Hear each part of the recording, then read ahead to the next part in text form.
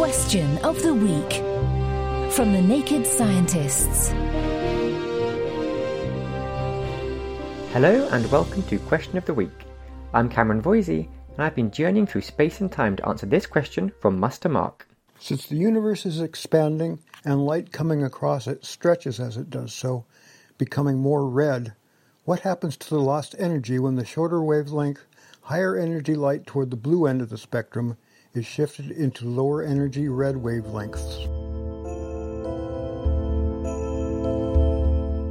Waves are just one way in which energy can be transferred from one place to another, whether that's light waves lighting up your room or sound waves taking my voice into your ear. You may be aware that waves, like light and sound, can stretch. Listen to this for example. As the ambulance moves away from us, the siren seems to slow down, which means the sound waves appear stretched. This is the Doppler effect, and the same thing happens with light. We say that it redshifts, since the light loses energy and becomes more red.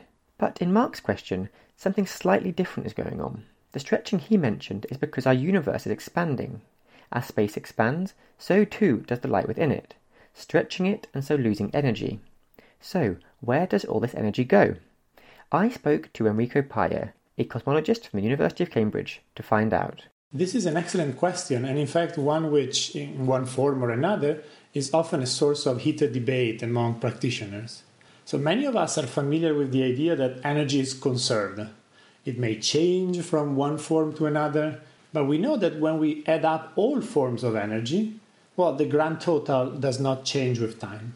For example, when you boil a kettle, electrical energy from your home is converted into thermal energy to heat up the water. The total energy does not change. So, what does the light's lost energy convert into then? So the short answer to the question is that, in fact, energy is not conserved in an expanding universe such as ours, and so the energy that is lost by light, as it shifts its frequency to the red, simply disappears. So the idea that energy can't be created or destroyed doesn't actually seem to apply to our universe on its biggest scales.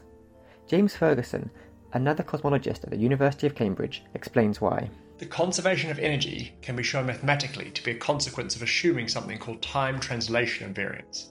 This just means that we expect the laws of physics to be the same tomorrow as they were today. However, in an expanding space, the background isn't constant in time, so time translation invariance is broken and the energy conservation doesn't hold in quite the same way.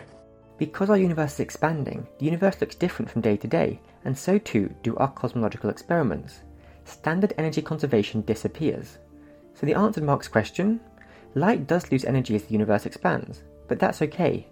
Regular rules about not losing energy as light is stretched don't hold in our expanding universe, and instead, cosmologists can consider space-time as a whole to have absorbed the energy. This restores a conservation principle, but not perhaps as we knew it.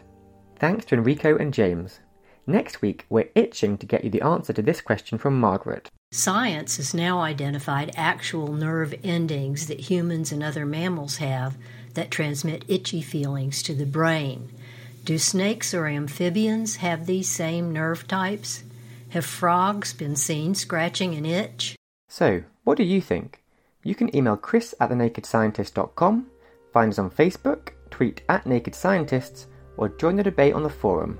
That's at thenakedscientist.com/forum. So until next time, goodbye.